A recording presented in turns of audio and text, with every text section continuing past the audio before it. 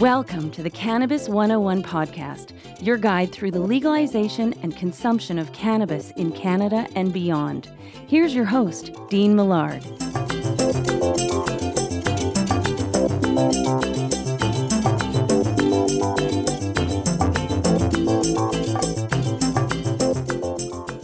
Hello there, good afternoon, good morning, good evening, depending on when you are listening to this. I'm just glad you are. Welcome to the Cannabis 101 podcast, episode 20. Remember, it's not just about getting high, it's about getting healthy. And we're going to try and do that on today's show. We're going to try and educate and entertain you about the wonderful plant that is cannabis. But before we do that, we got to get our groove on. Put that in your pipe and smoke it. All right, I don't have a pipe, but I do have a hexagon bong from Burnt in my hands. And I'm going to throw a little Chem Dog 4 in there. That's what I'm grooving with. But I want to know what you are grooving with. If you're listening to this and you've got a nice blunt or joint rolled up, maybe you have your favorite pipe full, or maybe you just ate an edible.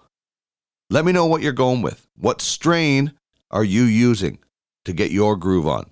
As mentioned, I'm going with a little Chem Dog 4. A friend of mine gave me this the other day, and it is really delicious. It works for me because right off the bat, it has caryophyllene in it. I love that terpene. Limonene gives it a little bit of a citrus, but I love that spice. So, pardon me, I'm going to get my groove on.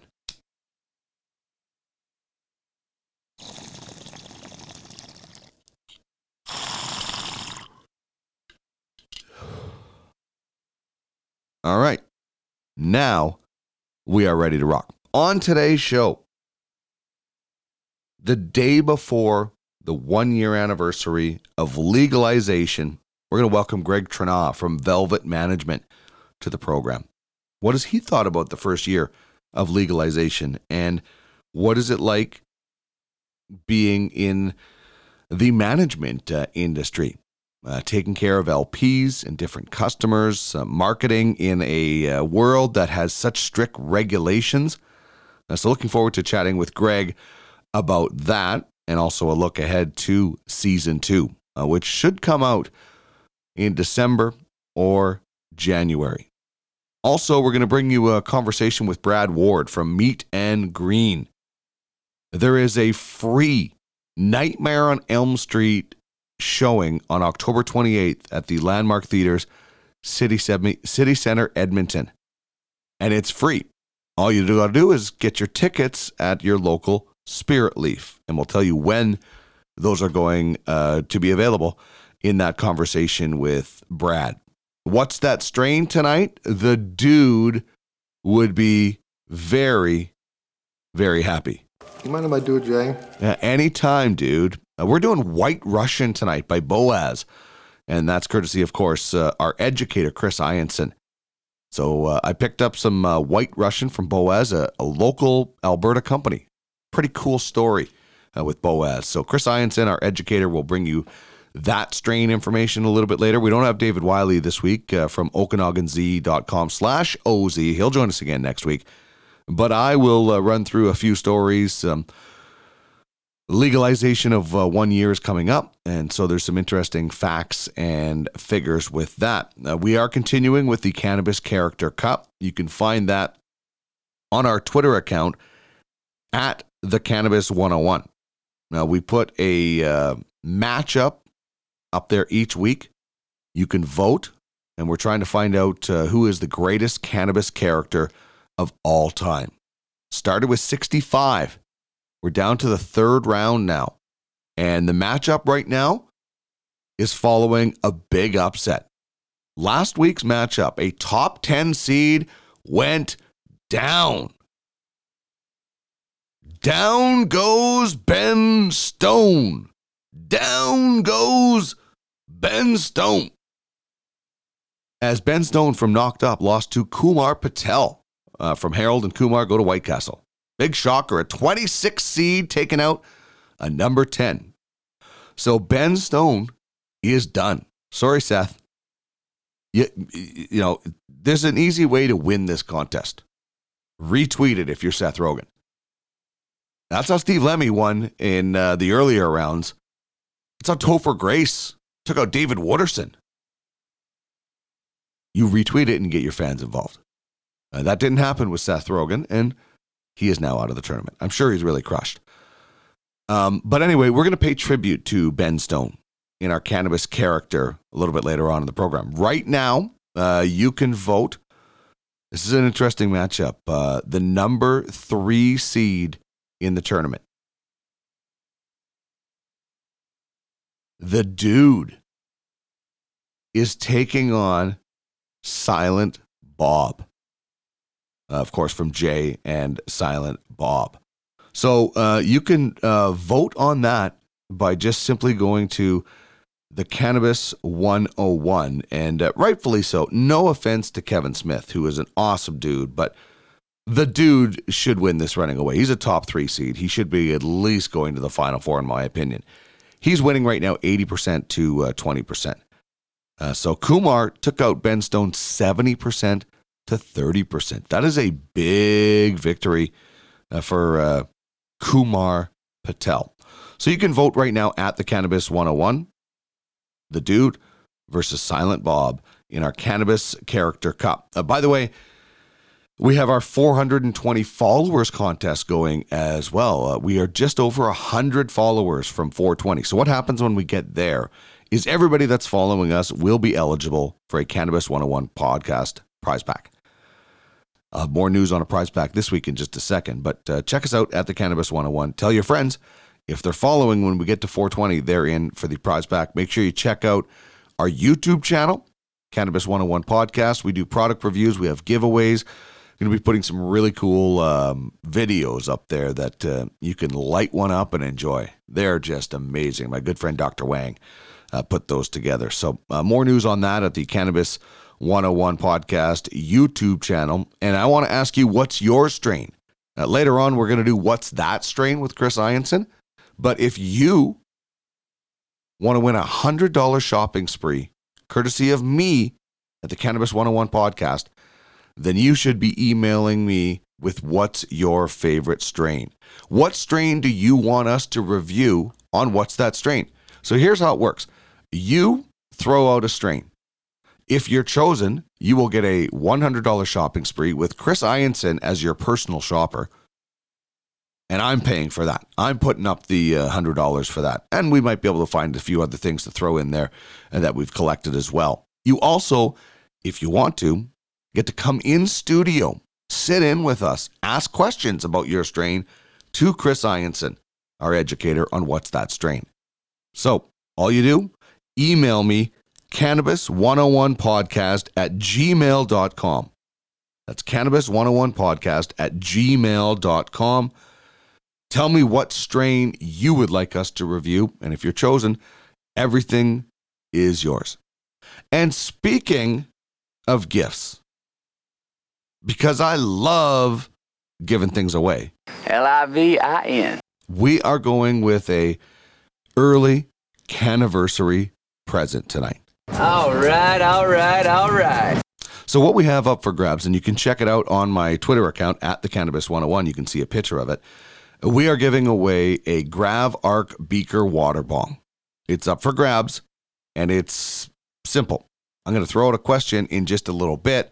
You email the answer to that question, you're in the mix.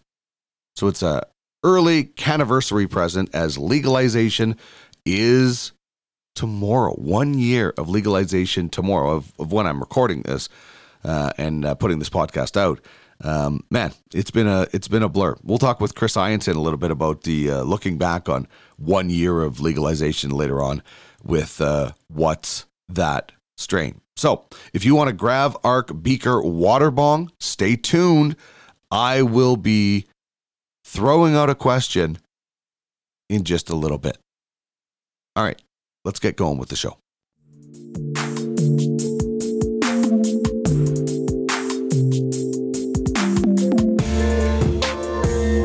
This is the Cannabis 101 podcast, your guide through the legalization and consumption of cannabis in Canada and beyond.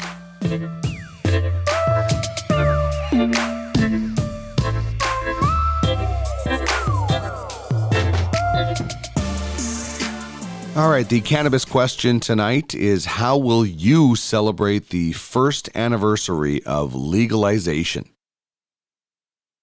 October 17th, 2018, our country legalized cannabis. How will you celebrate that tomorrow? For me, I'm going to try and hit up as many different retail outlets as I can and see what they have, because I know they're going to have some specials on. You can't have the first year of legalization anniversary and not have specials. There's going to be sales galore. So I'm going to hit as many as I can. I expect them to be busy. So that's how I'm going to celebrate it. I might smoke a joint. I'm not really sure. As Cheech and Chong said, a day without dope is like night. So I might have to have a joint or something out of my Zeus GT Arc GT rather. So I might have to really sell it, but I am going to hit up a few shops, check out some of the specials that they have going, and really enjoy chatting with people about the first year of legalization. So that's the cannabis question. Would love to hear from you on Twitter at the Cannabis 101. You can get me on Instagram at the Cannabis 101 Podcast. On Facebook at Cannabis 101 Podcast. You can email me, cannabis101podcast at gmail.com. And you can check out the website for past episodes and our contest page. You can actually enter a contest for the Cannabis Character Cup. If you can predict the winner, you are in the mix. Now, there's a lot of people already ahead of you. But anyway, if you get in the mix, you could still win. You can still get in the mix and win. So that's at the Cannabis, or www.cannabis101podcast.ca. So that's our cannabis question. How will you celebrate the first anniversary of legalization? And now time for what goes well with, and that's basically anything that pairs well with cannabis. And I'm going with watching horror movies, because that's all I do in October. I don't watch a whole lot of horror movies the rest of the year, but once October rolls around, I'm watching at least one a night. Sometimes two, sometimes three. The other night I watched the first three series movies of Friday the 13th, 1, 2, 3. The third one, by the way, is where the mask comes in. That's when it starts to get really, really cool. But for me, cannabis and horror movies. And that's why a meet and greet event on October 28th is going to be so, so cool. We'll bring you that conversation with Brad Ward in just a little bit here on the Cannabis 101 podcast. But horror movies and cannabis, you might not think they go together, but they do for me. And that is what goes well with. Anything that pairs well with cannabis. You tell me, what do you pair well with cannabis? What is something you like to do while consuming cannabis? For me, right now, October, it's watching horror movies. All right, just before we get to our first guest of the show, Greg Tranah from Velvet Management, Inc., I just want to tell you about Legendary Barbershop, 117th and Jasper Avenue. Make sure you ask for Morgan. She's my niece. She does a great job, and they are 420 friends. You can't smoke in there, but they love chatting cannabis. So if you're a fan of cannabis, you can check out some flyers that we have there about our show and get your ears lowered at the same time. When we come back, Greg Tranah, the Director of Ontario Sales for Velvet Management, Inc. Cameron used to sing a lot, but he stopped when his dad yelled, "Shut up."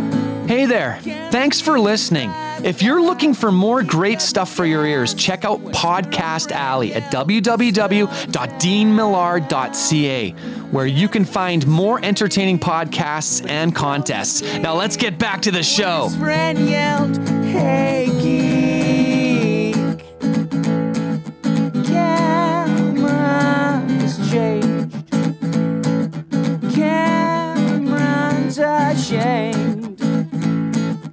Cameron's I am very pleased to welcome to the Cannabis 101 podcast the Director of Ontario Sales with Velvet Management Inc., Greg Tranah. Greg, thanks very much for joining me. How are you today? I am excellent. It's a little cool here in Toronto, but can't complain. I'm a ginger, very pale, so I appreciate the sweater weather. And yeah, I'm really happy to be here with you today. Awesome.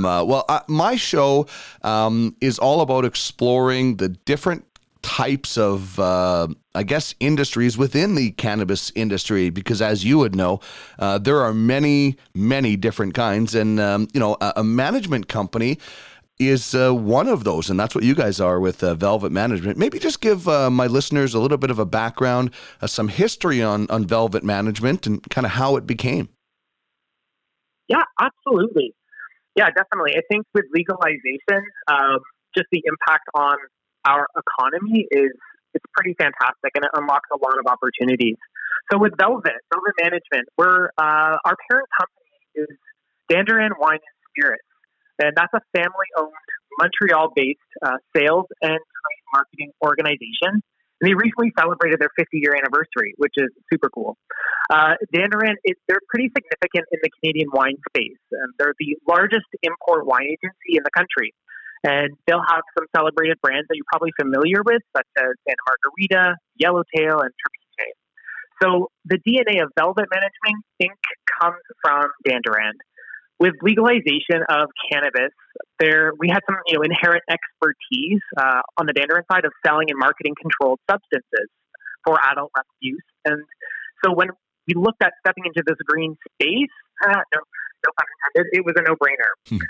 Velvet was started in November 2018, so we're almost coming up to a year, which is nuts. We're going to celebrate our first birthday soon. We position ourselves as Canada's premier one-stop sales and marketing agency. So we support licensed producers, extractors and processors, as well as brand owners in terms of building and executing their route to market in the Canadian cannabis rec space. We intend to be recognized by our suppliers and our customers and the industry at large as the best agency focused on excellence in strategic thinking, planning, execution, and innovation. Awesome. So a lot of expertise behind this, albeit in a maybe a different type of consumption for the customer, but some of the same ideas. So what are some of the services that you guys do provide, or what are the key things that you guys do for your clients? Gosh, what don't we do? In terms of services, on Velvet, what we do, we'll offer support in strategic planning, setting up that year, what it's going to look like. We provide that national sales coverage and leadership. We're going to see account management, so that's really critical both at the provincial kind of wholesale gatekeeper levels, as well as with those regional chains that have centralized buying teams. And also very critical, and probably most important, is also that in-store execution. So having the relationships and presence in the field with stores so that the brands can really shine. We also provide business intelligence via our in-field surveillance and partnerships with research firms or data aggregators. And finally, we have a strong marketing team. And they partner with the brand teams of our suppliers, and they guide consumer marketing and trade marketing so that our brands develop the awareness and visibility that are really required to succeed. It's interesting, and from my end, the regulations are very strict on, who can advertise, what can be advertised, and so it certainly makes it difficult to attract advertisers when they can't. What is it like marketing cannabis within these strict regulations that may or may not relax at some point, but right now they're not? So I think the word creative has to come up a lot, doesn't it? Yeah, I'd say that's definitely an understatement. It's amazing how many brainstorming sessions you can have where you kind of sometimes feel like you're hitting a dead end. So yeah, I would have to say it's definitely not easy. In terms of what it's like, I want to recall some experience that I had earlier in the spring. There was an event that really focused on female leadership in the cannabis space and specifically marketing expertise. given it is, so intensely regulated. And that room was literally filled to the brim with marketers who were basically all salivating for that secret recipe for success in this highly regulated space. So some of the tips that I got from attending, and I wouldn't say that this would apply for everyone, for any sales and marketing professional, you have to read the Cannabis Act, that Bill C-45. And it's probably not something you're probably going to have to do it twice. And, they were even saying, try and hit it up 10 times. It's not light reading. It's really dry, a lot of legalese, and all that kind of language that I'm not used to. But it's important. You really have to understand that core, and then you need to have a legal team or legal expertise that you can draw upon. And so that way, like when you, as a marketer, you have an idea, then you can figure out how that falls within the regs and have a collaborative discussion with that legal counsel to identify, is there a gray area? Are you willing and or prepared to take a risk? I think it's critical in terms of, we have to create awareness for brands in terms of communicating fundamental values to your target customer, in terms of bringing the brand to life. I mean, that's still something that we have to find ways to do. And with all those limitations, it's really critical to understand what matters most to your customers and then look at what's available to you to how to unlock that connection and then push for that deeper meaning with your brand. It's one thing I got out, I think through understanding that there is so much kind of intense limitations or not maybe limitations, but because of the regulations, you can't just, you can't take your brand architecture, I think, for granted. And so what you communicate, I think it really has to be layered into how that organization operates, whether it's from the grow room, to the supply chain, to your packaging, to how you go to market. And I think more than ever, it's actually really easy for our customers to know more and more about the products that they're buying by, going through age-gated websites and communities like on Reddit and things like that. So you really have to live those brand values. So I think if anything, it makes the brand much stronger in that sense. Yeah, you can't just pay for and produce a 30-second commercial to run in the Super Bowl or a magazine ad. Is that where? And I was going to say social media comes into play, but there's even some some companies that have run into problems promoting on certain social media platforms, I guess. Does it really? Is it almost like that telephone game when you were as a kid? That word of mouth that you try to push as much people to go to the websites that are age gated, where you can promote your product at your own website. Is that kind of how it's done, or are there other different avenues that you guys have experienced with? I'd say the most effective channel right now is the front line of cannabis retail, because that is where you have consumers, I would say for the most part, almost guaranteed to make a transaction, and they want to learn and they want to have a conversation with someone who's also passionate about the product. So by being able to connect with, depending on what the nomenclature is for the chain, whether it's a bud tender or a product advisor, that there's trainings about the brand to those frontline teams because they're influencing the transactions. So as a marketer, that's really critical because if you're top of mind with them, you become top of mind with the consumer. Oh, that's a really good point, and that's where creating relationships and providing the information comes in so handy. Let's talk about some of the people that you work with. Who are some of the people that you would like to highlight? Some of the clients and the partnerships that you guys and have some of the LPs. Who would you like to spotlight?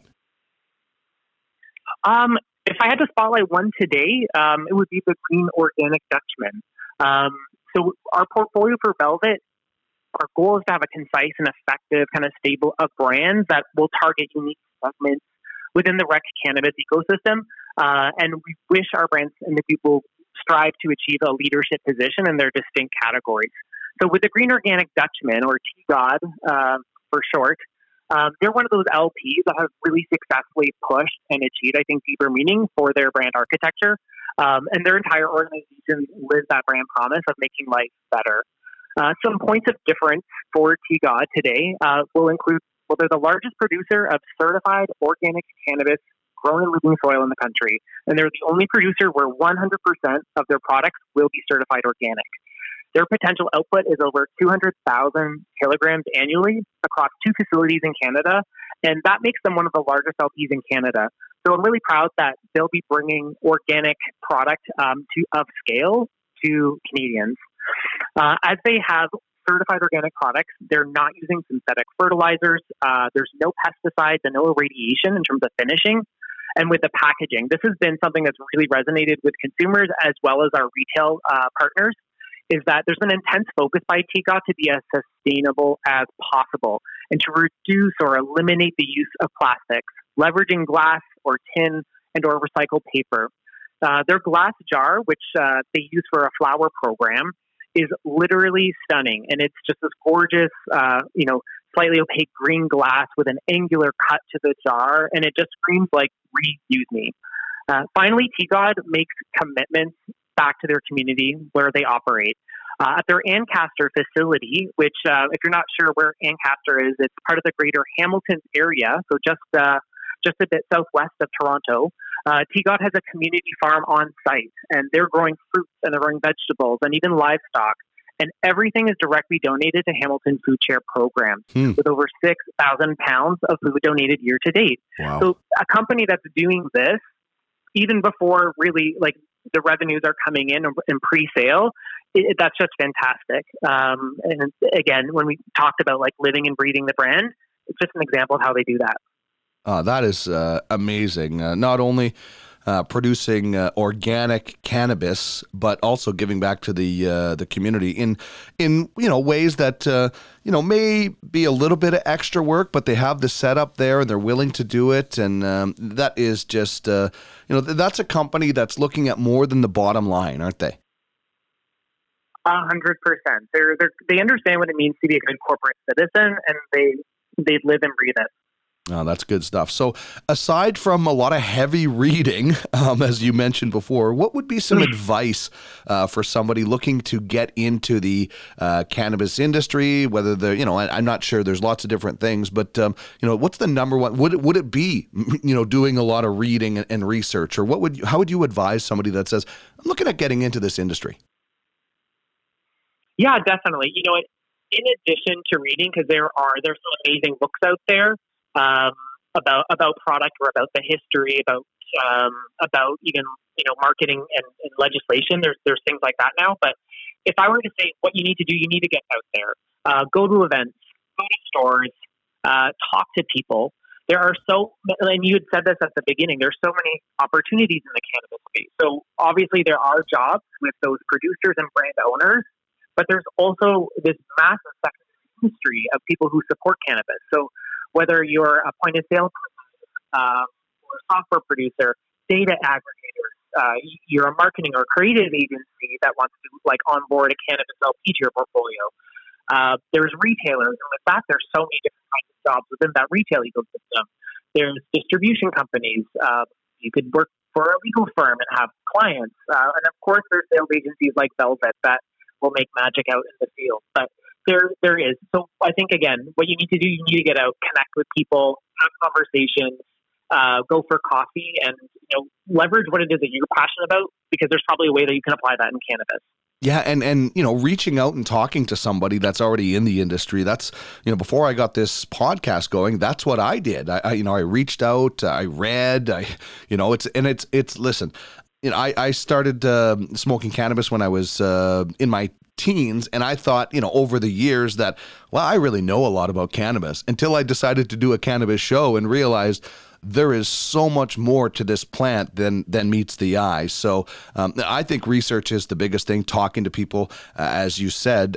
There are big corporations in the cannabis industry, and when legalization first happened, I saw established corporate stores, the Novas, the Spirit Leafs, the Fire and Flowers. More and more now, though, I'm starting to see some smaller independent stores pop up. And then when you look at LPs, is there room for the independent guy in the cannabis industry, or do you think this is going to be a corporate dominated industry as far as LPs?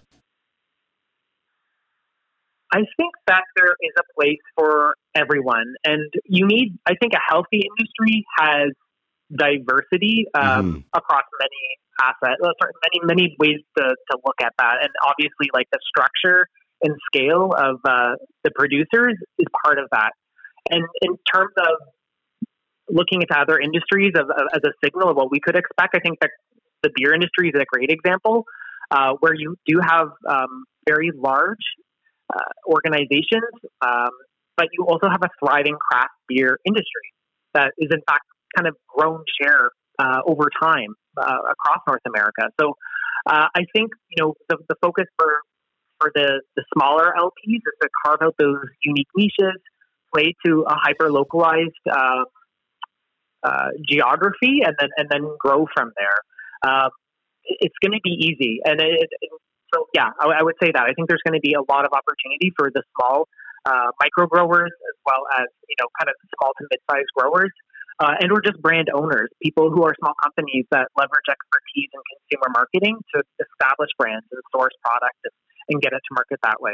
Yeah, I think that's a great point that you make about the craft beer industry, and to me, that's kind of where cannabis is right now, is that, and if you look at the craft beer industry, it's not obviously at the level of, the Budweisers and the Bats and whatever else you want to look at as far as that. And because of that, everybody is kind of pulling the craft industry along together. And I find the same thing with cannabis. I always like to say, everybody's pulling on the same hemp rope right now to get the industry where it needs to go. And because of that, there's a lot of cooperation going on. And maybe at some point, Greg, that cooperation vanishes and it gets very cutthroat. But for right now, it seems like everybody is trying to not make mistakes and embarrass the cannabis industry and get it to where it needs to go together. Do you find that? Yeah, I would say that. I would agree 100%.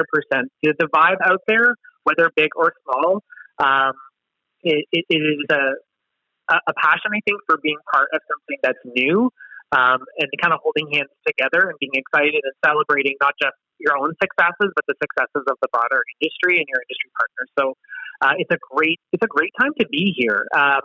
Like you said, I hope it doesn't become a bit more cutthroat over time, although it's, who knows?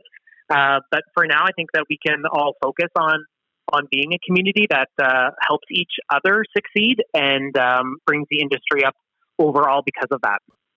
All right. There still is a stigma, unfortunately, when it comes to cannabis. Some people still think of it as the stuff you buy in a brown paper bag in a back alley, while others have come around to realize how beneficial the plant can be. And not just my slogan is, it's not just about getting high, it's about getting healthy. There are so many great things about this plant other than THC. But I guess I like to ask all my guests, what do you think the best way to end the cannabis stigma is? How do we do it? To be honest, I still struggle myself. I am totally terrified to take cannabis on a domestic flight. There is something going through airport security with bud. I still can't make it happen in my head, but I'm working on it. But to be transparent, I think it's critical for people in the industry to talk about cannabis use, how we use it, and why we use it. I think we also, as an industry, need to be real about the history of cannabis prohibition in the first place. And speaking from a North American perspective where we are, there was a lot of xenophobia and racialized oppression that was behind cannabis prohibition in the first place. It's very little to do with the product and its effects on a consumer.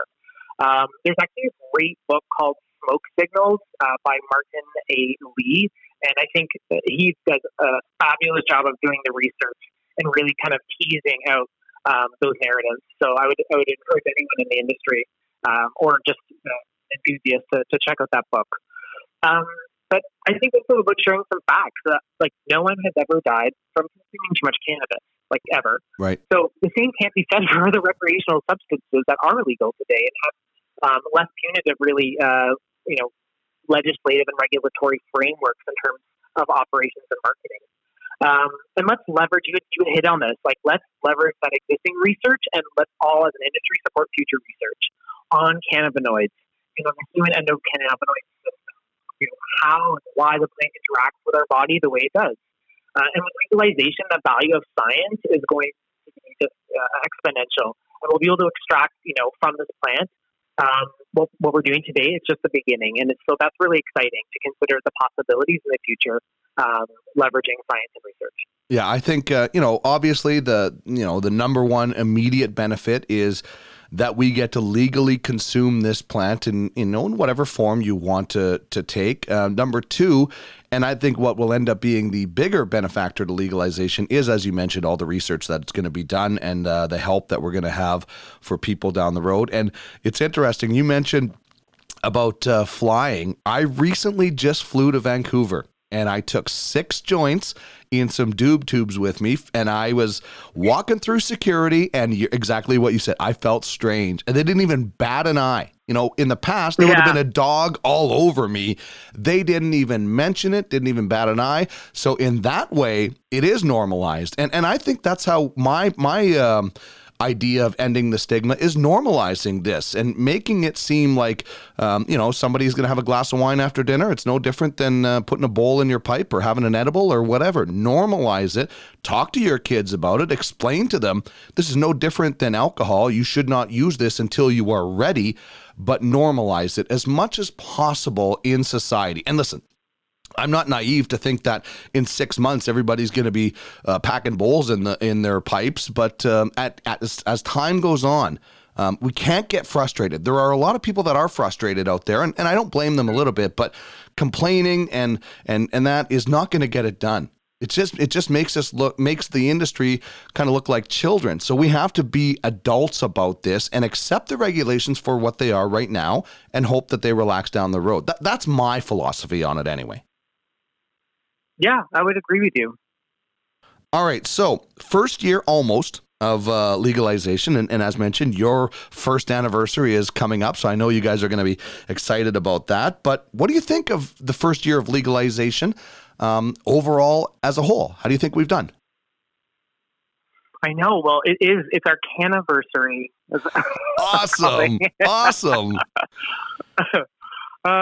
It's been a really exciting year. I think federal legalization, that has been huge for Canada, and it's allowed our country to get this brilliant head start. And if you need to be maybe reminded of what a benefit this has been, we just have to look south of that border, where it's still a state by state situation. And you talk to people who are operating there, and it really does impede their efficiencies. So that said, in Canada, is it a perfect system? No. And by no means do I have all the answers. But there are some things I wish we could have done differently, and perhaps more harmonization between provinces in terms of the route to market and the infrastructure that supports that. I would have loved for the federal government to have re-examined some of the packaging and marketing regulations for something a bit more akin to alcohol. Mm-hmm. But we can understand it's small steps. So first of all, definitely I think across the board, consumers and retailers and producers would agree there's generally an excess of packaging around cannabis products and feel that's a bit insane. And also with greater flexibility for brands to communicate value to customers using more traditional channels and tactics, which are more available to products in similar categories. Would love to see sales tax removed on medical products as well. Yeah, I agree with that, especially on the medical side. I had a chat with Anne McClellan this summer, and obviously she was the chair of the task force that made recommendations for legalization. And I said to her, you guys are treating cannabis, you, the government, cannabis like tobacco instead of alcohol. And she said, yes, we did look at that. And she said, I wish alcohol would be treated like tobacco. But you're not putting the genie back in the bottle with that situation. I don't think so. Hopefully, in time, cannabis, you can watch the Super Bowl and see 50 Budweiser ads, but you don't see a cannabis ad right now. So hopefully that changes. If you're going to treat cannabis like tobacco, then put alcohol, all 3 of them, away from kids, and don't don't let anything, if we want to get really serious about it, but that's a discussion for the government down the road. And speaking of down the road, season 2, as I've been calling it, coming out in December, just in time for people to open up presents under the tree and get a pipe or a vaporizer or some green organic Dutchman. What do you think season 2 is going to be like when we bring in the new ways to consume cannabis? If anything, it's going to be very exciting. It just showcases the versatility of how consumers can choose to interact with cannabis, because everyone's got their unique set of circumstances and needs. 2.0 totally unlocks this amount of creativity for producers and brand owners, from concentrates with all their gloriously potent forms, from vape pens to shelf-stable beverages and edibles, wellness and beauty products. Like if you can imagine it, it feels like you can put THC on it. One of the biggest challenges, I think, with 2.0 is really going to fall on the shoulders of retailers. So suddenly you've got, the store, and whether it's a corporate chain or an independent, that has to fire on many categories or make strategic choices in terms of what they're going to carry. So how will retailers establish that environment that facilitates like a seamless transition from a customer browsing the pre-roll section to then buying a moisturizer? Mm-hmm. So in speaking with retailers, I can tell they do have a lot of exciting plans to make that work in the store environment to manage that path to purchase. But I think there's going to be a ton of focus, again, on that frontline team to make sure that they're trained and prepared with the kind of sound bites and dialogue and, thinking to guide customers, through those journeys in the store. Because I don't, aside from like a department store or a grocery store, I don't think there's anything out there that's going to have this many diverse like options in a single retail format. You're right. It's going to be, the retailers are going to have to be doing a lot of homework to be up to date on everything, which is good because it means more product, more people. I use this example. I smoked cigarettes when I was 15. Thankfully, I've quit now, but I never had an adverse reaction to smoking a joint or a pipe or something. But if you are a person out there that has never used cannabis and you've never smoked cigarettes, you might think smoking a joint is disgusting, because you equate it to what you think a cigarette would be. So an edible, a drink, or something else is right up that person's alley, and they can say, now I'd like to get into cannabis. Because even for some people, I think vaping is a great option to smoking, but some people don't understand that. But they do understand eating or drinking. Yeah. So I think that's going to bring that client to the cannabis industry. You're right. Yeah, it unlocks this kind of curious segment and brings them in a way that they feel is they can make choices that are better for them. Yeah. 100%. All right. I always like to get the backstory of the people I'm talking to, because obviously cannabis is less than a year old. So it's not like you've been doing this for 20 years. Greg, what did you do before the cannabis industry, and how did you get into this industry? What drew you in?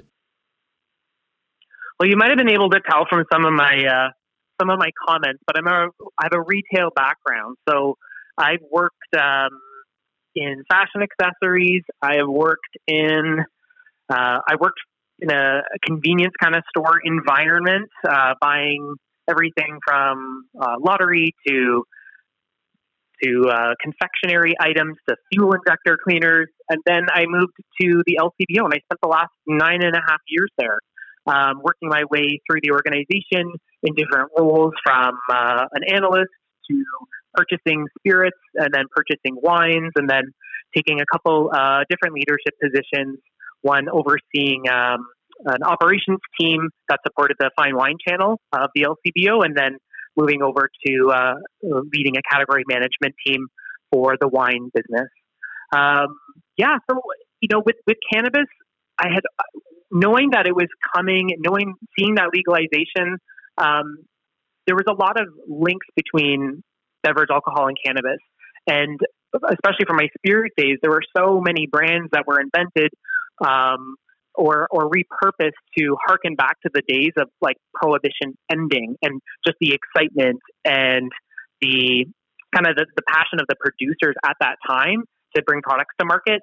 And so given the kind of energy that, the beverage alcohol industry would look back on, I couldn't not be part of something that would be real and like today, having that same kind of exciting entrepreneurial, supportive environment. So yeah, when cannabis became legal, I started to, consider some options and wanted to also stretch my wings a little bit and do something a little bit beyond retail, but somewhat adjacent. And so moving from kind of a buying to a selling position, it's been very natural, and I think they really complement each other well.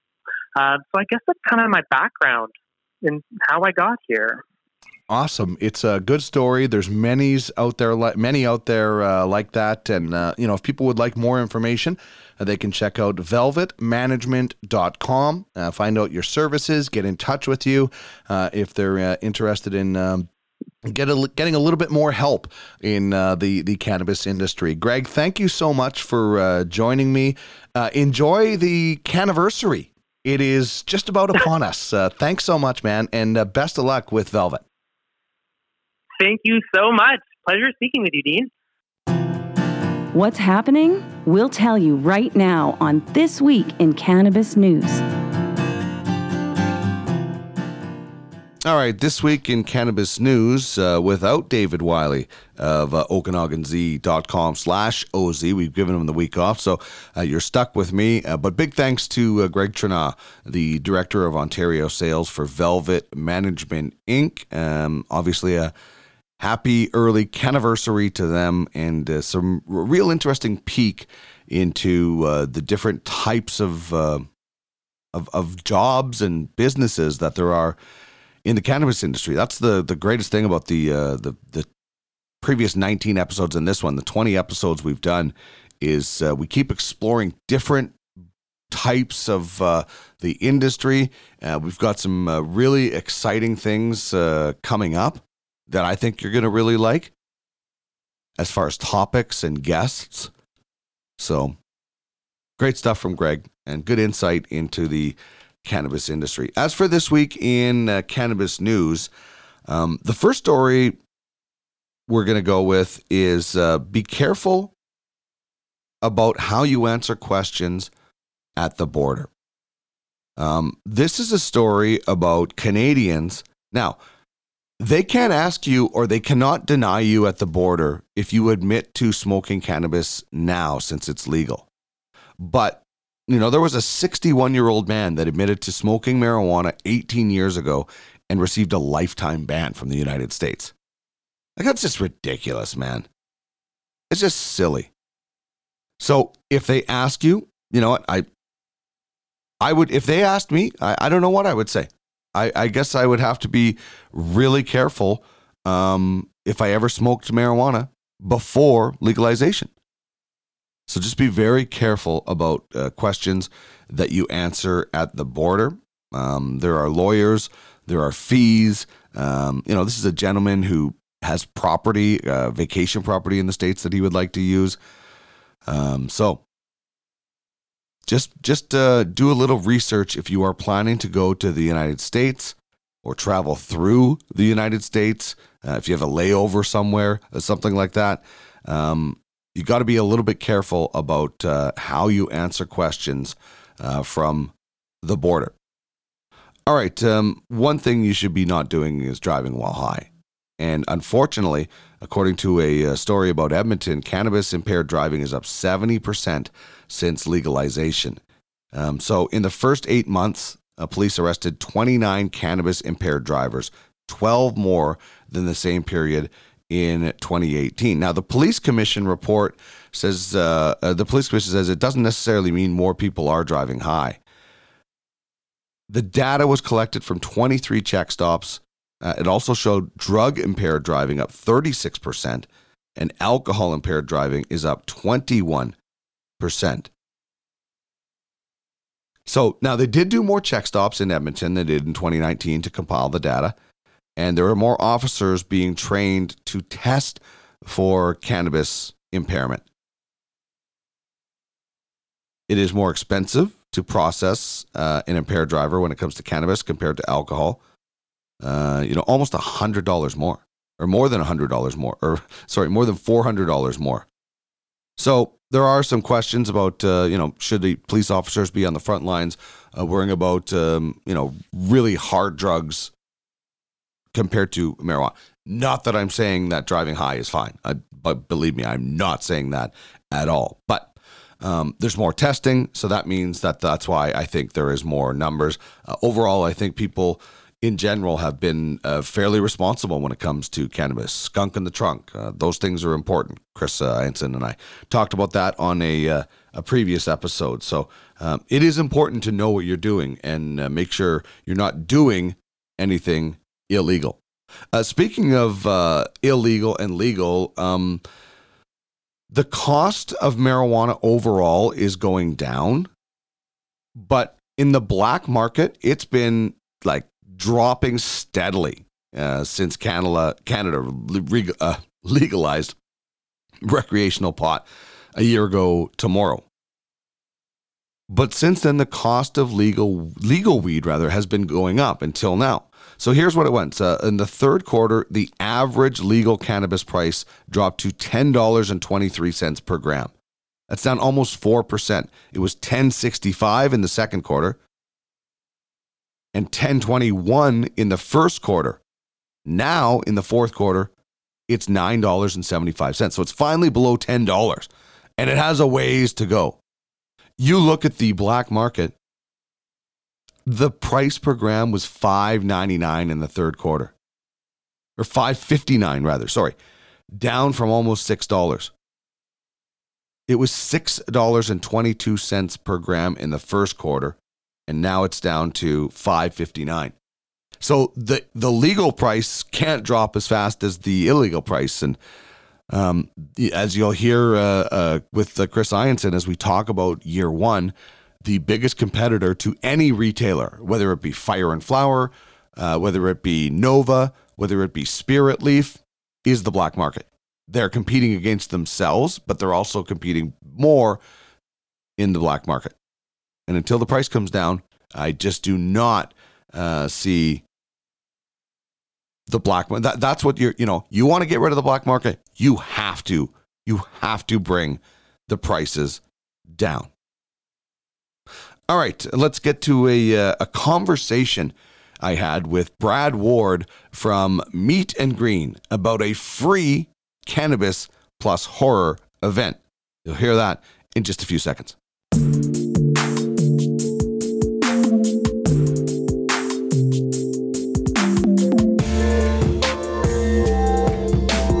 This is the Cannabis 101 podcast, your guide through the legalization and consumption of cannabis in Canada and beyond.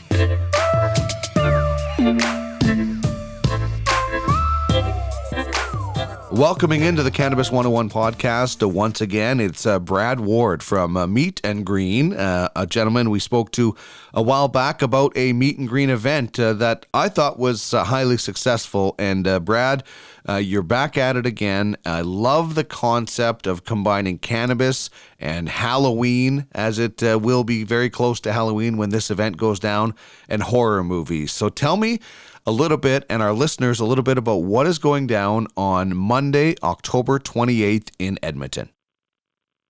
Yeah, so on Monday, October 28th, we are hosting a free horror movie night where we will be showing the original version of A Nightmare on Elm Street at Landmark Cinema in City Center at 7:30. Doors open at 6:30.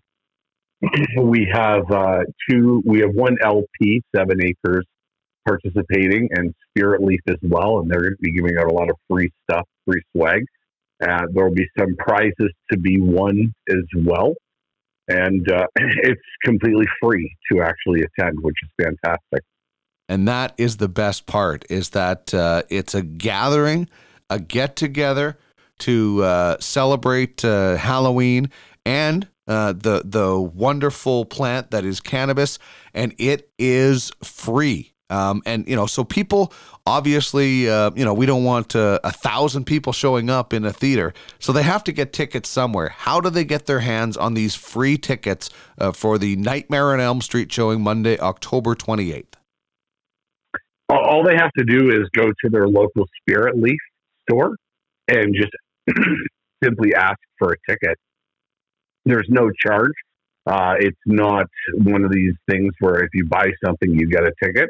They will be handing them out for me. That way, hundreds of people aren't showing up at my home.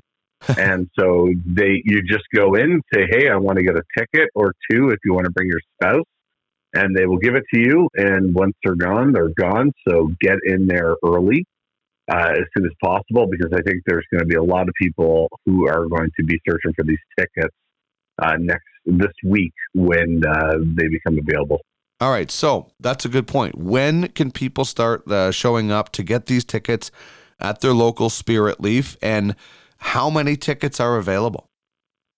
So there's about 270 tickets available that are still available. Some have been reserved for people like you and your guests, because Dean, you will be there. Some of the other vendors that we have there, the Spirit Leaf team, head office, that sort of thing.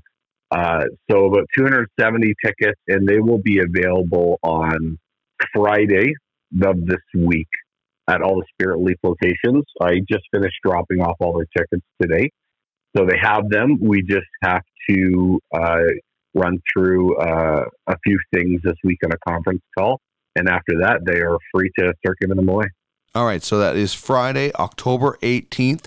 You can head into your local Spirit Leaf when you're picking up whatever it is you need for the weekend maybe, and you can grab your tickets for Monday, October 28th, viewing of A Nightmare on Elm Street at Landmark Theaters in the city center of Edmonton, and it is completely free.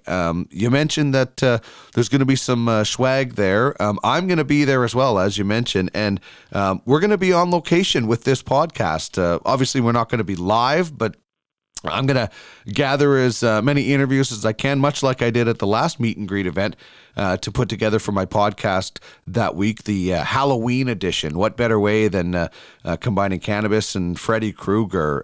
So I'm looking forward to that. And as always, looking forward to meeting different people that have an interest in cannabis, which is kind of what Meet and Green is all about, isn't it? Yeah, the purpose of Meet and Green is to create social events for cannabis users to come together, meet each other, and experience cannabis. So the first event was a networking event, and then we did Buds and Board Games, which was a board game night, and now we're going to movies. And so we're just trying to do different activities and find out which one's right for us to build on. So I'm hoping the movie one really takes off. It would be great to have a different movie play every few weeks, but we'll see how everything goes on the 28th.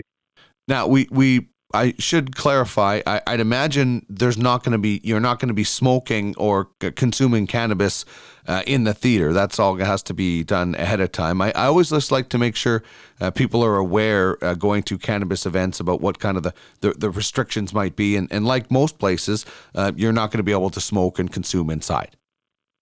Yeah, so Landmark has made it clear if we are caught smoking in the theater, we will be asked to leave and not invited back.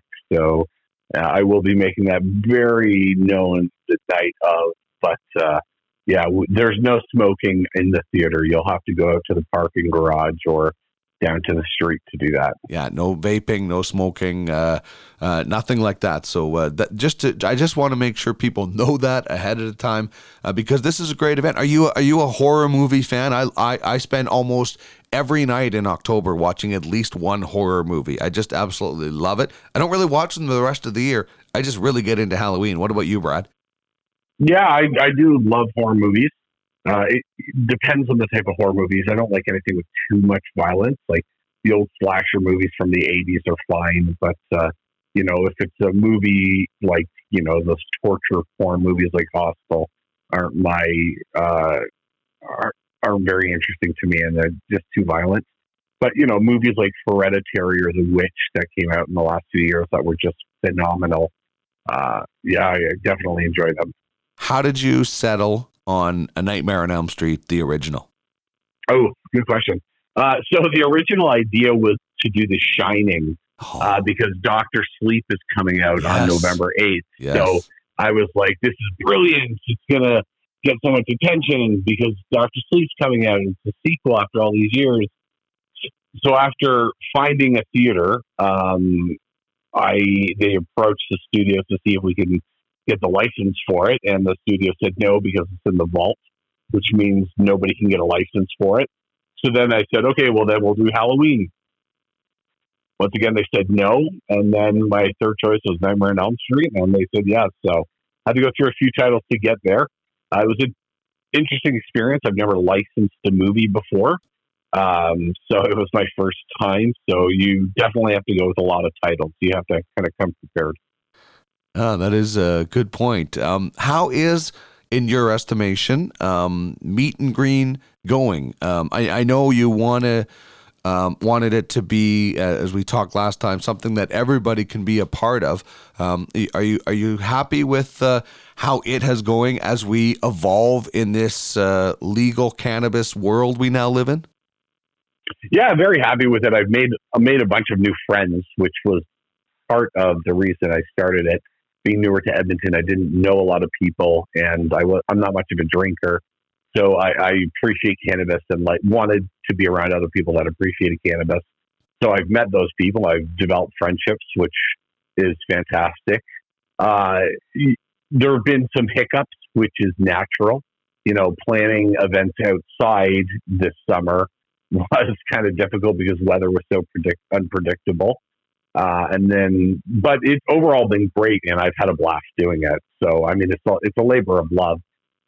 So I'm enjoying doing it, and I'll continue to do them. Oh, good. Well, I'm looking forward to being a part of the event on Monday, October 28th at the Landmark Theaters, City Center, Edmonton. You can pick up your tickets starting this Friday at your local Spirit Leaf location in the Edmonton area. I'm looking forward to being involved. Who else is involved in this project with Meet and Green with you, Brad? So we have a gentleman who was actually at the first event that sells honey. We have 7 Acres, Spirit Leaf, and then we have a florist as well. Awesome. Who specializes in creating beautiful pieces that incorporate cannabis leaves. Awesome. I'm looking forward to it. I know cannabis and horror enthusiasts. How can you go wrong? It's a free movie with a whole bunch of cannabis-friendly folks, and there's going to be free swag there from some great people in the cannabis industry. So it sounds like a home run. I'm looking forward to it, and I'm looking forward to meeting and interviewing other cannabis enthusiasts for my podcast. Brad, thanks as always for joining me, and we'll continue to get the word out. Tickets available this Friday at your local Spirit Leaf, and the event again Monday, October 28th, Landmark Theaters in City Center. Looking forward to it, Brad. Thanks very much. Thank you very much. You got a joint? No, not on me, man. It'd be a lot cooler if you did. Time now for Cannabis Characters. Dopest dope I've ever smoked. Celebrating the best from fictional 420 film. Hey, I am your stoner. And beyond. Be careful with that, man. Is it heavy stuff, man?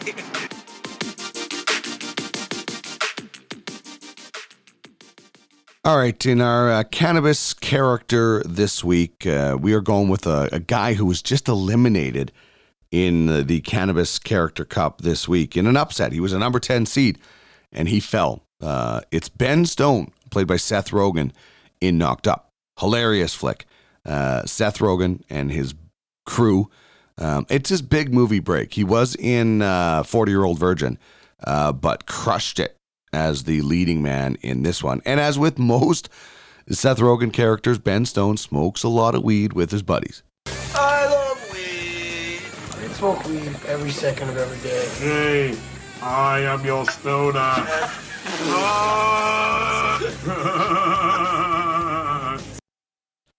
So there's the buddies sitting around, hanging out. They've got like it's got the gas mask. Seth Rogen has the gas mask going on.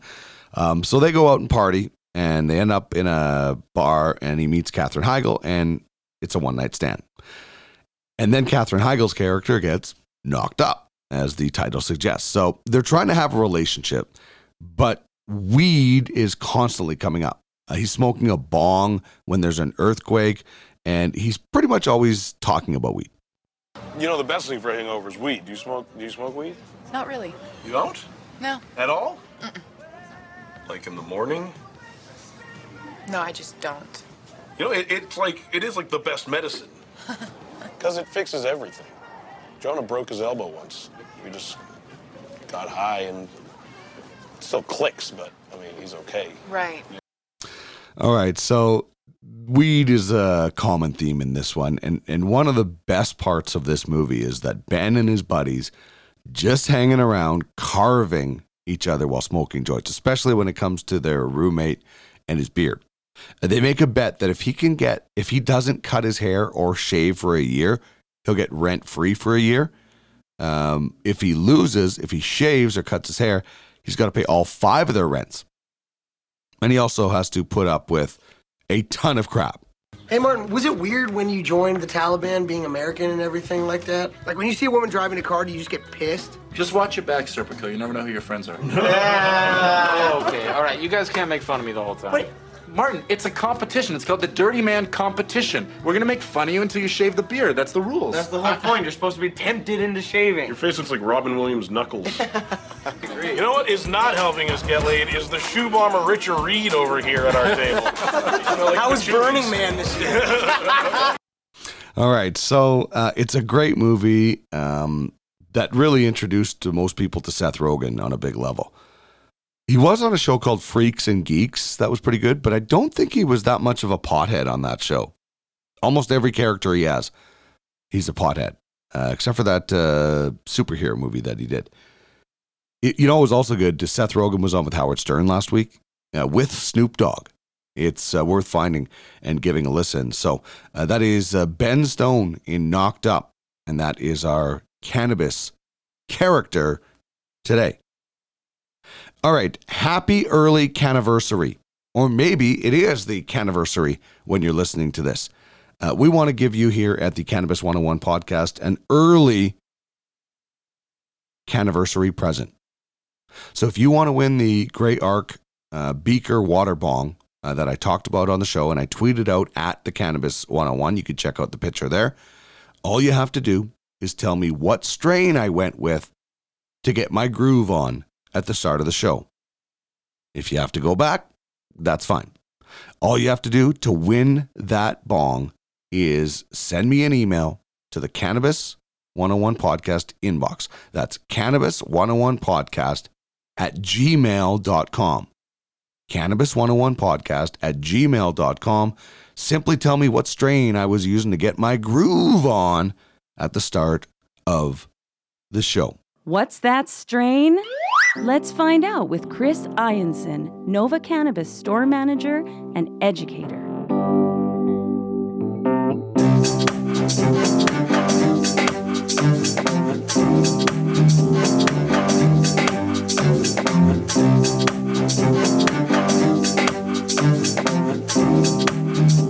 Another edition of What's That Strain? My good friend Chris Ianson, who is the manager of the Off-White location of Nova Cannabis, and our educator in studio with me as usual. How's it going, Chris? Really good today, Dean. Thanks for having me. Thank you very much for coming out to Podcast Alley and for bringing a little White Russian knowledge. I picked up this sativa dominant hybrid, White Russian, earlier today, and I'm really looking forward to this, and not just because I love the dude from the Big Lebowski, but this is a unique LP that we're looking at, Boaz Pharmaceuticals. Tell us a little bit about Boaz Pharmaceuticals. Yeah, Boaz Pharmaceuticals, pretty new LP to the Alberta recreational market here. They are out of Calgary, Alberta, which is kind of neat. They're like grown right in southeast Calgary in like a facility there, so kind of different. A lot of the LPs will grow in smaller towns, but right in the heart of Calgary. They've got a 21,000 square foot facility, so quite a bit smaller than normal, but they're definitely looking for the expansion here in the coming years.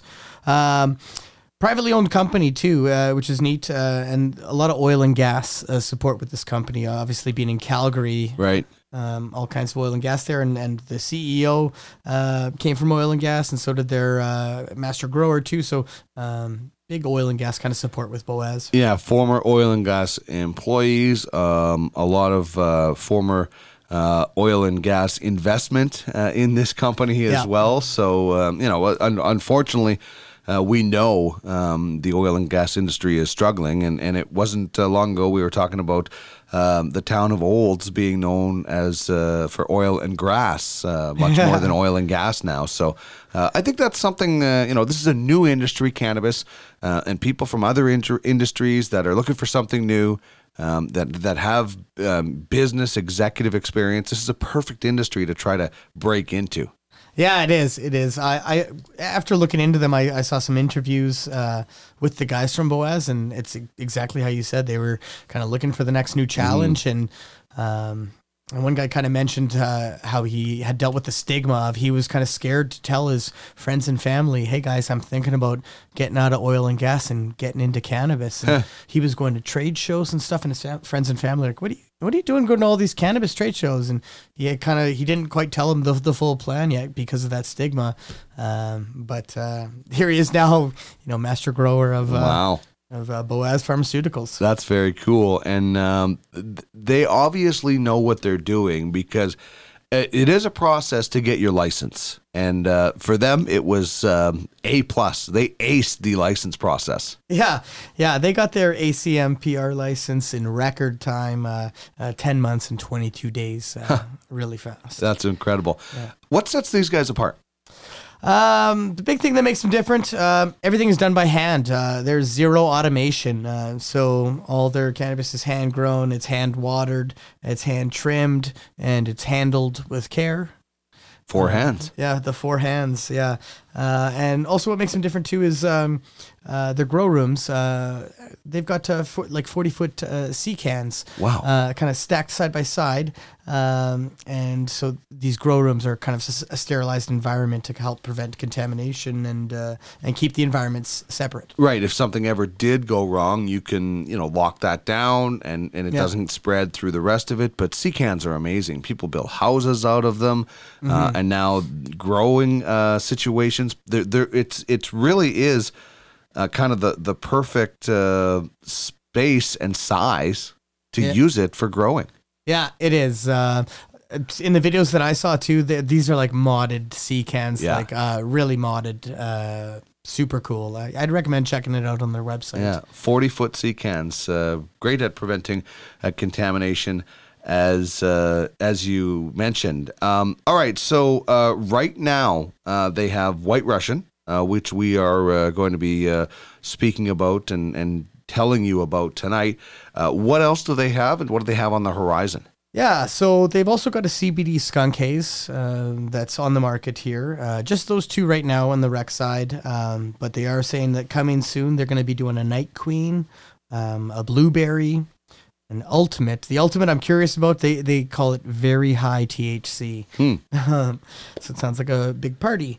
They're also doing a Charlotte's Angel and a Compassion strain. Both are CBD strains. Oh, very, very cool. And you mentioned they're mostly on the medicinal side and just getting into the rec side. High THC, by the way, I was listening to Snoop Dogg and Seth Rogen. They were both on the Howard Stern show this week out west, and one of the guys on the Howard Stern show wanted to get high for the first time, so they brought Snoop and Seth Rogen in to guide him. It was a really funny segment, but I don't know if this is true or not. Snoop said he grows his own weed, and it has 55% THC. Now, I don't think he's talking about the LBS that you can get on store shelves. I don't know, and I think Snoop has an occasion to exaggerate every once in a while, but I don't even know if that's possible. 55% THC. I've never even heard of that. So anyway, that's really high. Crazy. All right, let's talk about the history of White Russian. Where is this coming from?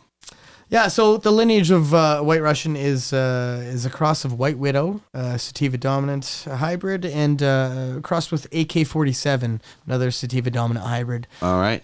Yeah, and so I think that kind of plays into the name there, White Russian, White Widow. and the AK-47 is the famous Russian automatic weapon there, the AK-47. And the dude, there's got to be something in there with the dude. I hope so. And White Russians. When and those are both fairly sativa dominant hybrids. When was this created? When did we first start seeing this? Yeah, it first came around in like the early 1990s. It was originally created by the Dutch seed bank Sirius Seeds, and it won the best overall at the 1996 Cannabis Cup. And at one point, it was said to be the strongest strain of cannabis in the world, which I loved reading that. I think that's pretty cool. Now, this is back in the 90s, right? Yeah. And THC levels, especially if Snoop's telling the truth, have really gone up. But man, to be able to say that you had at one point, I guess unofficially, the strongest weed, just that alone. Yeah. As whether it's true or not, that reputation that went along with it really must have pushed this for a lot of people. Yeah, I bet. It wasn't really too heavy on the cannabis scene back then. Right, yeah, me neither. But I bet it would be cool to be a part of that ride. Strongest in the world. You could check out more information at www.boazfarm.com. They've got some really cool things on there from some of the videos that you were mentioning, but there's also things you can click on and see some of the pictures of how they do it there, how they use their clones, how they use their mother plants, their harvesting process. Really some good information from a small company. This isn't a company that I think has a massive amount of employees and the biggest marketing staff ever. They're doing a bang up job with this website as a small company. That's cool to see, isn't it? Yeah, that's very well said, Dean. That was my take on the website too. They cover all the bases. Yeah. They've got all the information you need. Everything's smooth, user friendly. Yeah, they got their story. Yeah, and the photos that are on there too are great images. Really kind of gives you the feel of the facility. I also like too when you're meeting their team, their CEO David. His title is CEO and part-time floor mopper. So a little bit of humor there. I enjoy that. Yeah, it's very cool. Also, we should point out that Boaz, as they mention on their website, comes from an ancient word, I believe in Hebrew, that means strength.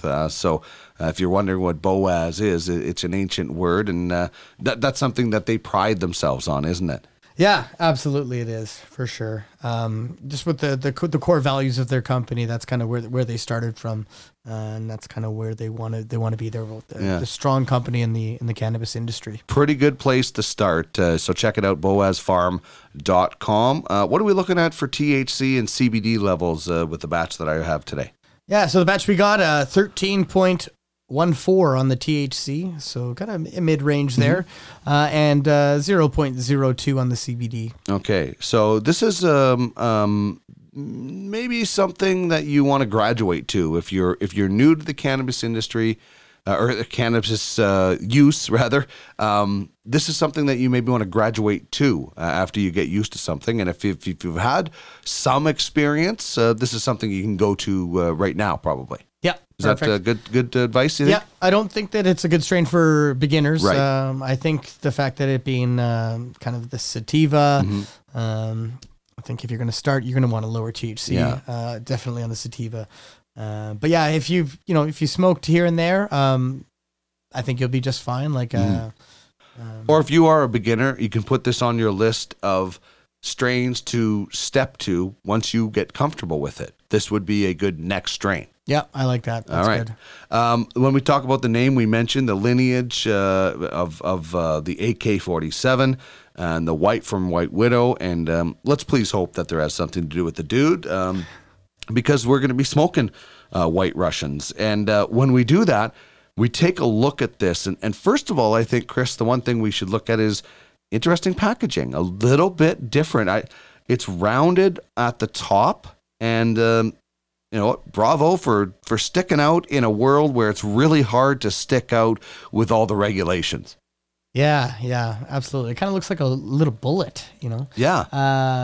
Yeah, it's nice. It's pretty slick. And definitely no one else has packaging like that on the market. A lot of times you'll see kind of very similar, even sometimes, you know, it looks like two different LPs have bought the same packaging. Mm-hmm. And not excessive. This one I got is 3.5 grams. And it's not oversized for 3.5 grams. It's pretty much the perfect size. A little bit of room to breathe, and there you go. Yeah, definitely. All right. So then, when we open it up, what are we looking at? Because I love. I got a magnifying glass with a light on it now. So Nice. we took a look at this before. It makes a big difference when you can throw some light on your cannabis and really get a deep look at it. So what happened? What did you see when we did that? Trichome coverage like all over, and it was actually like Trichome palooza. Yeah, and it was like good sized trichomes too. Really dense. Without the magnifying glass, you can't really see. No. And then once you get zoomed right in there, it was You like appreciate it, right? Yeah, and it was just covered. So that was really nice to see. Definitely. With the looks of this bud too, it was hand trimmed. Mm-hmm. So with it, and I get, you know, like there's just someone trimming this, but maybe it could have been a little bit trimmed a little bit better. There was a couple like stems and some leaves that, but I mean, it still had some trichomes on there. But there's still lots of them, and maybe that's the trade. And like I said, it wasn't terrible, but automation is a little bit. Now there's something to be appreciated with handcrafted and hand trimming. Yeah, absolutely. It's craft cannabis. Yeah, so it is. And the look of it, kind of like a camo green. Yeah, camo green's a good way to describe it. And dark orange pistils. Just the trichome coverage. Like I'm just looking at it right now, even, and it's just the sheen from the light. It's great. Yeah, it's definitely worth. I highly recommend when you pick up your cannabis, bring it home, throw it under a light, see it, appreciate, especially if there is that good coverage of that. So that's the look, the terpene profile when we're looking at White Russian. What are we looking at? Yeah, so myrcene is our dominant terpene there, and that's kind of the smell and taste of cloves and hops. Guaiol is the number 2 there, and that's kind of a bit more of a rare one. But the kind of the smell and fragrance of it is kind of pine and woodsy, so similar to pinene. And then limonene is the third one. Okay, so myrcene a lot of the times is associated with indicas, right? Yeah, do people couch lock, and this is a sativa dominant, so it goes to show you that it's not just one size fits all with terpenes, right? Sometimes combined with something else, they will have a bit of a different path. Yeah. There's not like one specific way it's going to go. It's so many factors play into it. Yeah, you don't look at it and say, "Oh, that's myrcene. I'm going to fall asleep now." And sometimes and just like every person is different. We all have our own, as we talked about in the past, endocannabinoid system, and we all react differently. You and I could share a joint of White Russian and totally feel differently. Yeah. So we should point that out. And terpenes make up the entourage effect. Can you take us through that really quickly? Yeah, for sure. So the entourage effect is kind of the combination of your THC content, your CBD content, and your terpenes. Those three things kind of all mixed together will give you the entourage effect. And like with that, depending on which terpenes are in there, certain terpenes are going to kind of be a little uplifting or a little relaxing, or some terpenes will give you the munchies, or it's a number of things, and like you said, everybody's different. Yeah. Here's something I read. I wish I could give credit to the person who put this out, but I can't remember, so I apologize. But it was basically choosing your cannabis by the THC percentage is akin to buying wine based on the alcohol percentage. And isn't that something? Because we've talked about a lot on this show and in this segment that it's the entourage effect. Don't just, people come in, I'm sure, to your store and whatever your highest THC is. And listen, I was guilty of that before I started talking to you. Yeah. But it's just wrong. You shouldn't be judging. You wouldn't do that with a bottle of wine. Yeah, no, unless you're a hard alcoholic. Yeah, I guess. Yeah. And then you're not even enjoying the taste or whatever. Yeah, but you don't get people going into the liquor store saying, hey, give me It's your highest alcohol. Isn't that crazy? But Yeah. you get that, I'd imagine, a lot in the cannabis I industry. feel like I get it every day. That's just kind of where the cannabis culture is right now. People have the misconception that it's all about THC, and it's really not. It's about that entourage effect, and that's the going to change as we go along, right? The how people refer to cannabis is evolving, just like the industry is evolving, right? Like, you come out and you have the simplest, most general terms of sativa, indica, hybrid. But as we continue, it's going to get more sophisticated, and the benefit will be for the consumer because there'll be more information. Yeah, that's right. I could see it within like a couple of years, people coming into a recreational cannabis store and saying like, I'm looking for something high in myrcene and something high in limonene. Kind of a daytime, nighttime thing. Worth noting the Leafly website. Now they've done a changeover where they're not categorizing by the cultivars. The indicas aren't purple and the hybrids aren't green and the sativas aren't orange anymore. Now they're basing it off kind of like a shape system and a color system. So with the shapes, they've got kind of diamonds for THC and circles for CBD, and then the colors kind of factor into the terpenes. It's going to take me a while to get used to that new system, but that's a pretty good go-to website. They seem to have it all figured out and a new look. All right, so that's the terpenes. When we look at the desired effect, what are we expecting in general, as we mentioned, when we fire up a little White Russian? Yeah, so an intense, euphoric, cerebral head high. That's definitely going to come on pretty quick. Not a lot of body effects though with the White Russian. It's mainly a sativa dominant hybrid. So yeah, last couple times that I've smoked it, a lot of laughs, giggled a lot with my pals, and everybody got the munchies. We broke into some snacks pretty hard there.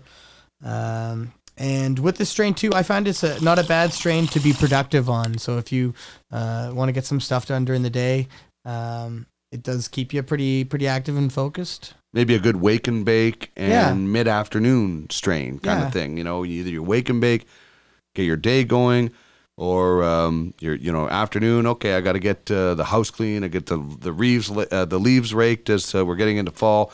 Something that will kind of jumpstart and help get your day going with a little bit of a boost and a nice euphoric head high. Yeah.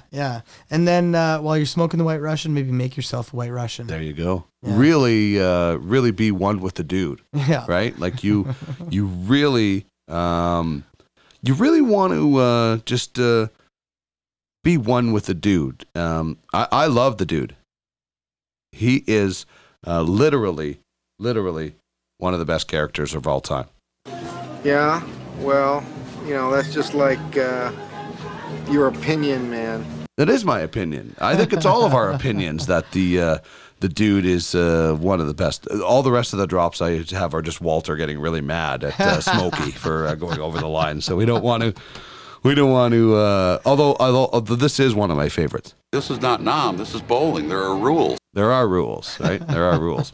Okay, so that's the desired effect. I noticed when we open this up and smell it, you get a bit of a fruity taste.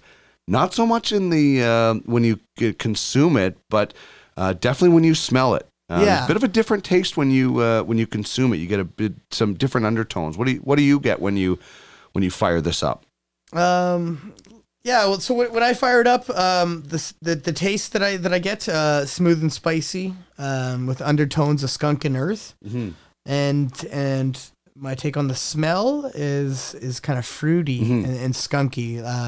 The initial smell, and then just hints of like pine and earth with it. But I don't get that taste too much. That sweet taste of it. It's kind of as a much. difference. It's very, I think kind of like earthy. I think you would describe it like I don't know. It tastes very earthy. Yeah. Very dirt, whatever it might be, kind of grass sort of thing. But nice, but very, as you mentioned, very, very smooth, spicy undertones. Very nice. Yeah. I like it. I'm liking the White Russian so far. And you know what else I'm liking is year one of legalization. Here we are as we put this podcast out, one day away from the Caniversary in Canada. Yeah. What do you when you think back to year one? You know, what do you think about over almost the last 365 days of? Is it a blur for you when you look back on it? Does it seem like the time has gone really fast? Yeah, it does. At the same time, it feels like it's been 5 years too. Yeah, because there's been so much work, right? Yeah, so much going on, so many changes, so many things to adapt to. But man, like best year of my life, man. Yeah. Like I've loved it. It's been such a fun industry to be a part of. I remember for October 17th, 2018, I was in Calgary to help open up there was only 2 recreational cannabis stores in Calgary, and one of them was Innova, the one in Willow Park there. And we had about 10 different media outlets filming that day one, and lineups, just line up all the way around the corner. We ended up cordoning off a few parking stalls and making kind of like a serpentine line. Nice. In some parking stalls. But we were lined up around the corner for the first couple of days. And I found myself like going out at like 9 p.m., like an hour before we were closing. I would do a head count of the lineup and have to tell people, hey, anyone behind Buddy in the red hat, you might not get in tonight. And because we have to close, Yeah, we have to close. We can't just stay open here. Wish we could serve everyone and see those people in line the next day. A lot of buzz. It was pretty awesome. Yeah. I remember being in St. Albert here. There was only one store open. There was only one. Now we have 3 or 4. But it was just fire and flower. And every day we would drive by, not that we were wanting to go in, we just wanted to look at the lineup. Because the lineup was long every day, like for the first week, and it would have been the same for you guys as well. And then that was the great buzz. That was awesome. Everybody was excited. Unfortunately, there were hiccups, though. And you would know the firsthand, what sort of things... speed bumps, roadblocks, hiccups, whatever, problems did you guys run into? Yeah, for sure. Supply shortages, that was a big one. Like right away too, right? Right away. Like within the first week. In the first week there were stores that are saying we're sold out, like some of the smaller, more independent stores. Yeah. Yeah, it was rough. And only getting a delivery once a week too kind of makes it rough too. Store opening delays. I know that, with the Novas, we had big plans to have a bunch of stores up and, boom, supply shortage. And then it was like, the agency kind of put a pause on moratorium on the licenses. We had to wait until more supply kind of built up in the warehouse. And Ontario and BC faced similar, store shortages. Like the Okanagan didn't have a store for a long time. Yeah, it was weird that BC was so far behind compared to Alberta. There was also the online delivery delays. Mm-hmm. I heard about some instances where the OCS, the Ontario Cannabis Store, they were saying, 1 to 3 days for delivery, and people were getting their cannabis in over a week. Right. That was kind of bunk. The one thing that I think is going to, there's a lot of things that are going to get better. And listen, a lot of it already has been better. Like there is no, you're not seeing a supply shortage anymore, right? No, not at all right now. We've really, as an industry in our country, really smoothed through a lot of that stuff.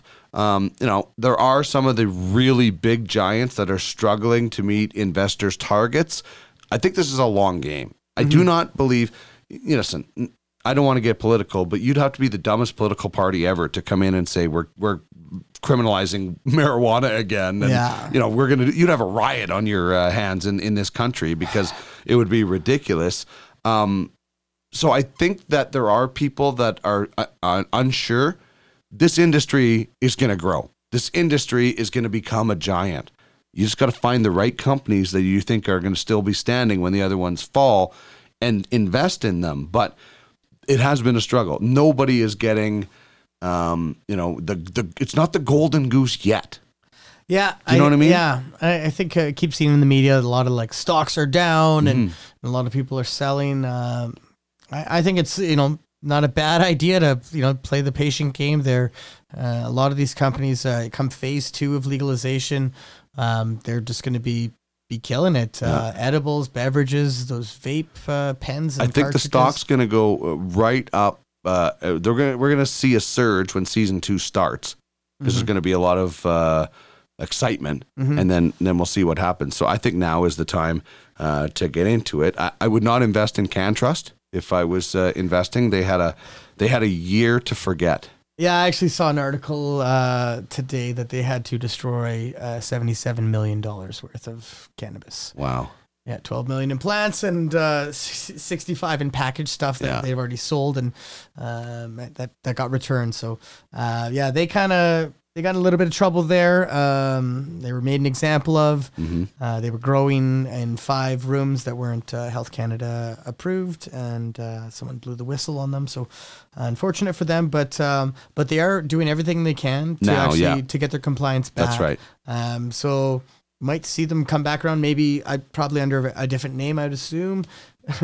But they are, trying to make it right and make it work. So good on them for that. One of the other big stories was Bruce Linton, no longer at Canopy Growth. A guy that was instrumental in that company and then was shown the door. Yeah. Frick. That was, it's kind of sad to see because, every kind of Canopy thing that I looked into, he was their front man. And I felt like he led that company with passion. And he cared, but he's got investors to report to, and ultimately, like if they're not happy, I mean that's his job is to make his investors happy. So I'm sure he'll be on to bigger and better things. Though that guy will land on his feet for sure. You are obviously the manager of the Off-White location at Nova Cannabis.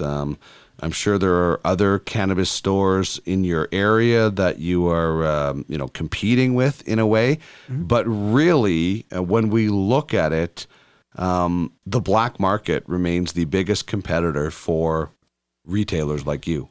Yeah, absolutely, it is. Definitely. And as you see in the United States, sometimes when you go to the black market, there are severe consequences. When you go to a retail store, it's past Health Canada restrictions and a process, and you know exactly what you're getting. Unless you grow it yourself, which you wouldn't be the black market because you can grow it at home. Yeah. You really have to pay attention to what you're getting, and that's what the legalization gives you. It's what the black market doesn't give you. Yeah.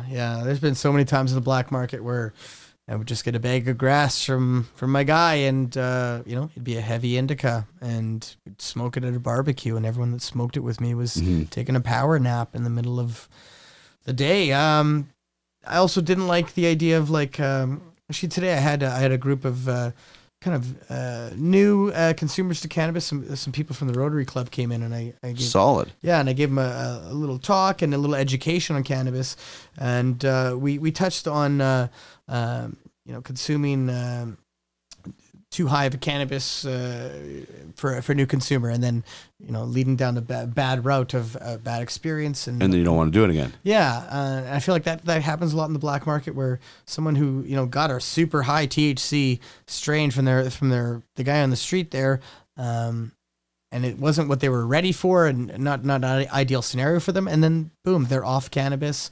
And anytime you talk to them about it, I don't do that. Like this is what happened to me, and that's what happened to you off that one strain. Please keep in mind there's other strains with lower THC, higher CBD that can still help out and allow you to have fun.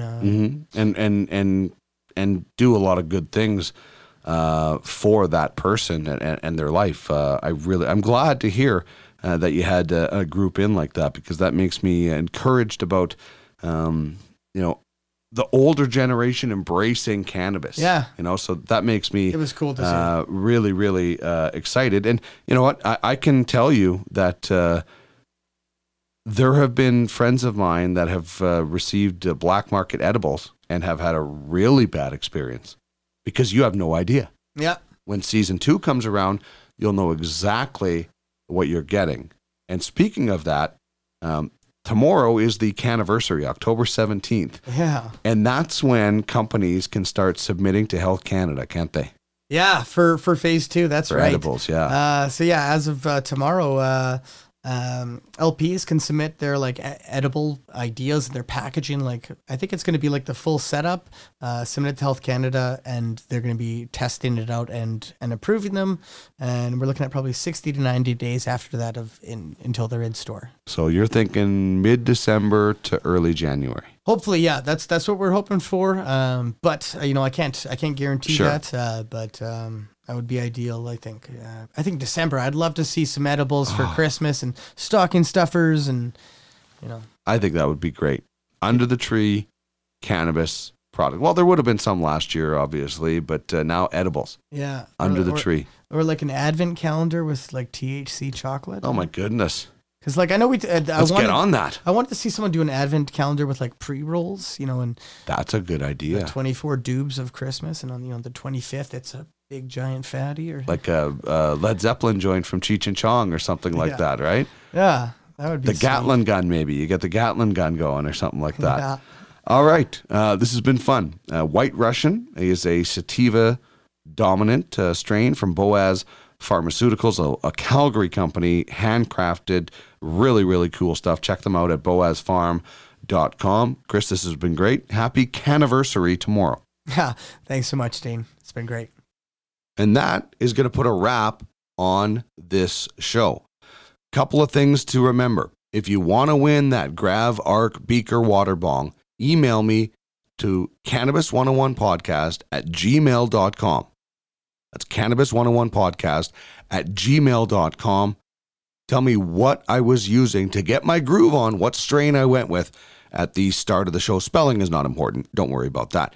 And if you want to watch us, watch Nightmare on Elm Street with us on October 28th at Landmark Theaters in City Center. It's a free show. Make sure you get to your local Spirit Leaf and pick up your free tickets to hang out with us. I'll be there with the Cannabis 101 podcast. Looking forward to that. It is going to be a sensational night, courtesy of Brad Ward and Meet and Green. A big thanks to Greg Tranah from Velvet Management, who joined me on the show today and gave us an inside look at what that part of the cannabis industry is. And if you're in the cannabis industry, maybe it's something you want to look at if as far as a career for yourself, or if you're in the cannabis industry and you're looking for some help getting the word out about your product or your store or whatever it might be, definitely worth checking out Velvet Management Inc. And that was a big thanks to Greg Tranah. So thanks to Greg, thanks to Chris Ianson, and thanks to Brad Ward, and mostly thanks to you for listening to the Cannabis 101 podcast, episode 20. Have yourself a wonderful week. We'll talk to you in 7 days. Happy Canniversary. And remember, it's not just about getting high. It's about getting healthy. See you later.